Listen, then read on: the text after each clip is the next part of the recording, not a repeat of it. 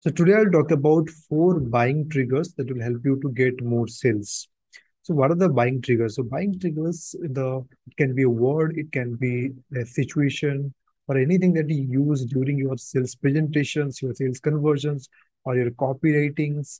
So these are the things where you can use these buying triggers. Okay.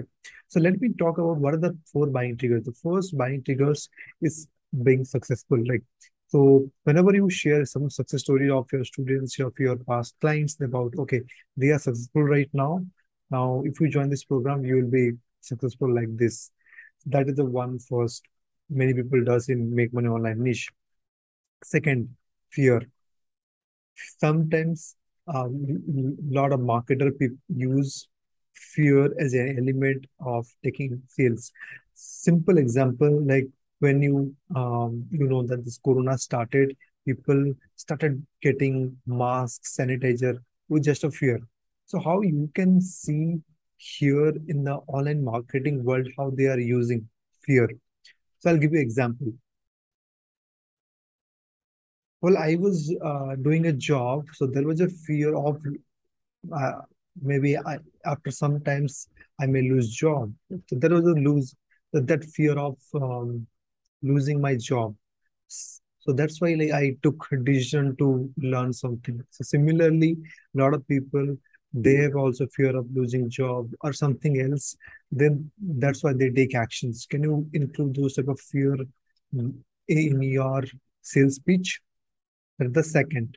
Third, third is status. Status is like whenever people purchase, it is not logical decision, it is emotional decisions, right?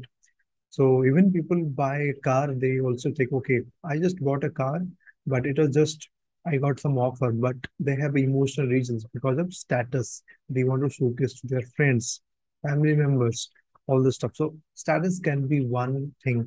I know that buying a phone can be a status, like buying a Apple phone. Similarly, if you have built a brand, whether people are really buying as a status or not, right? I personally did it a lot of time. Like whenever okay, I wanted to be part of this community because this has great name in the market.